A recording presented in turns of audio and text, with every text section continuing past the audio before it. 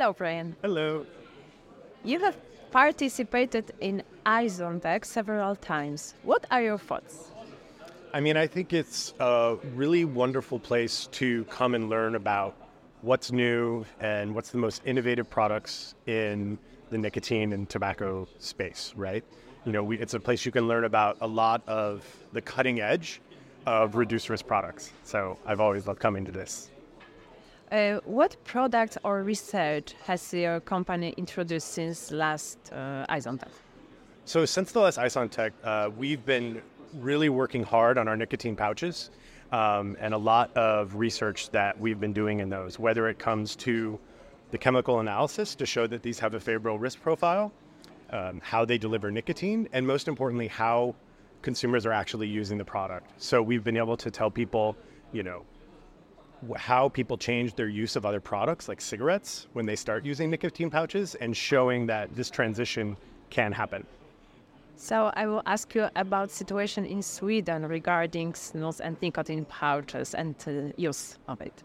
It's popular, I assume. Yeah. So one thing we always talk about is what we call the Swedish experience, right? And what the Swedish experience shows is that over the last 50 years or so, you've seen a real shift in the country from use of combusted cigarettes to using oral nicotine, oral tobacco, such as snus. And actually at this point, the use of oral tobacco products, such as snus and nicotine pouches, is higher than combusted cigarettes. And so while that's really great from a market level, we also know that Sweden now has the lowest levels of tobacco mortality across the EU and the UK, one of the lowest smoking rates in the world, and one of the lowest levels of tobacco-related mortality. So it shows that tobacco harm reduction can work on a population level. Yeah.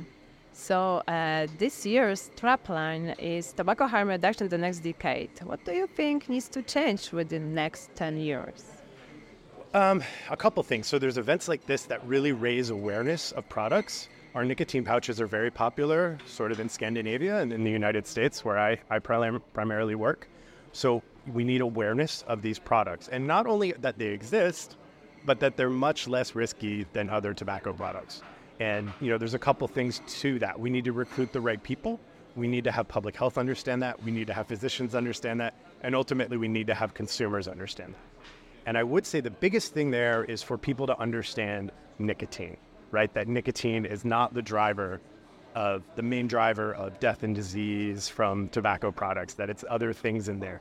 And nicotine on its own doesn't cause cancer, right? And I think in the next 10 years, we really need to make progress on that. There's been some wonderful talks at the GFN about this, but I think that's really where we have to put our efforts.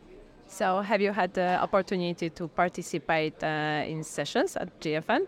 I've participated in many sessions. So which topic seems to be most interesting for you? Well, as I just said, I'm a scientist, and so there was a wonderful talk this morning about nicotine and the potential benefits of nicotine when it comes to things like attention, Alzheimer's disease, Parkinson's disease, and so while we're trying to really get the message across that it doesn't cause problems, nicotine in itself, it was really interesting to learn about sort of maybe some potential benefits of the molecule. Great. Thank you so much. Thank you.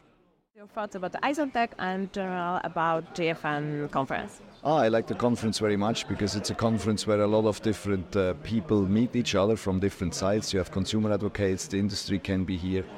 There is interesting talks for scientists and about science behind the products and all that. So it's a very broad spectrum that is here, and a lot of people have the chance to interact with each other and to learn from each other. And ISoNTech, what I like about that one is that it's a chance for the industry, not as part of GFN, but as a separate part, to present to each other and to interested people about interesting facts they have to share and scientific studies that they do or technical improvements that they do. And I always find it interesting to see what other people do as well. And then also in the breaks and in the evening to have a discussion with people we normally don't talk and again learn from each other and do that, yeah. And what products or research are you currently working on? At Philip Morris, of course, we have a broad range of products that, compared to combustible cigarettes or cigarettes that you burn, are a better alternative for people that don't quit smoking. And on that is the studies that we're doing are similar. They're following the same path, starting with how those products are manufactured in a good way, then that those products don't emit the harmful chemicals to the level that cigarettes do, and then from that effects that it can have on cell cultures or on the body to ensure throughout the chain of events that those products are a better alternative than continued smoking, as I said. And it's a bit led by our first product that we had, that heats tobacco, and the other products, they follow the same path of the studies. Have you had opportunity to attend any sessions at GFN?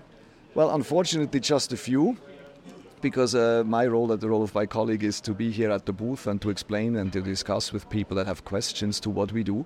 I had the chance to attend a bit on the first day, and sometimes we change with each other and we go, and it's very interesting, but not everybody can always be, somebody has to stand it. But which topic on the conference seems to be most interesting for you?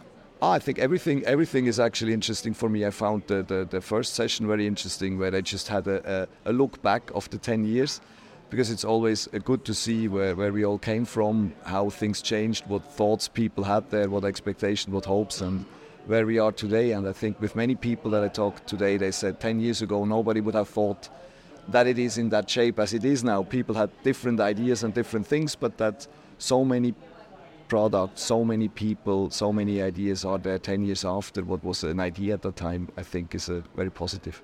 Great. Thank you so much. You're welcome.